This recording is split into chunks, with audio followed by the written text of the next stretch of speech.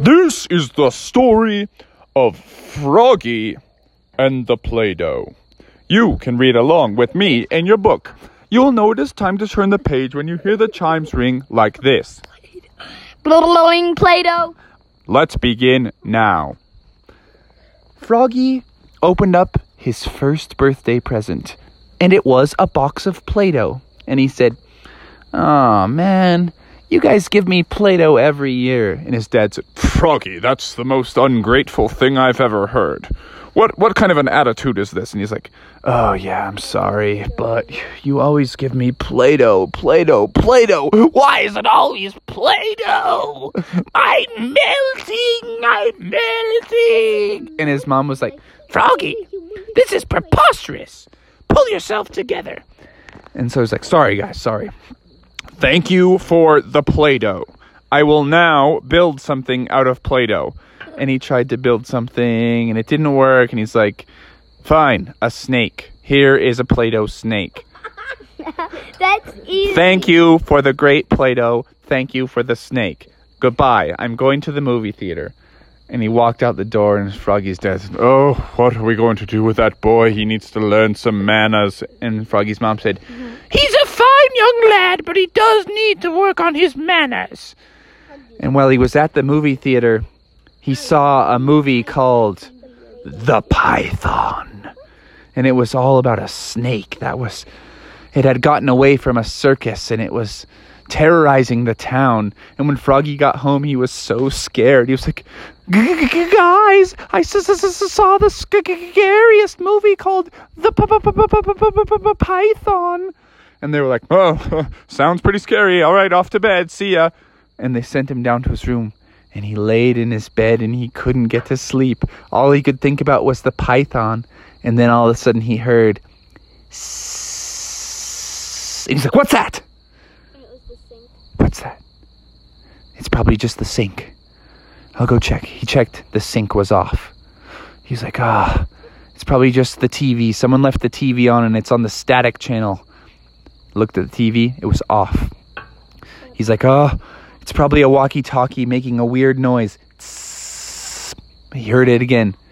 He checked everything. And he said, "It's a python! I know it!" And he turned around, and there was his Play-Doh python slithering towards him. He said, "You said you don't like Play-Doh, huh? Well, how does it feel? I don't like you." And he started trying to bite him, and Froggy's like, "Ah! The Play-Doh's come to life, and it's trying to bite me." And his mom came running down the stairs. "Oh, Froggy, of all the ridiculous nonsense, it's 1 a.m.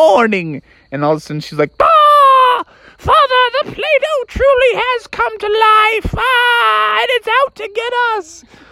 And Father came down the stairs, and he had a baseball bat with him. He's like, "Show me where that Play-Doh is. I'll take care of it." And he was swinging the bat wildly. And he smashed some pictures on the wall. He smashed the table in two. He's like, "Where's the python?" And he smashed the python. But it exploded into 1,000 Play-Doh pythons that were slithering all over the room. And Froggy's like, "Someone call the fire department. This one's out of control." And so they called the fire department, and the fire department was a whole bunch of pigs, and they all came out, and they were all like, "Hello, does anyone have a problem here?" And they were like, "There's a major problem." And they started spraying water at the python, and the python cooled down, and he's like, "Sorry, guys, I just got mad because Froggy said he didn't like Play-Doh."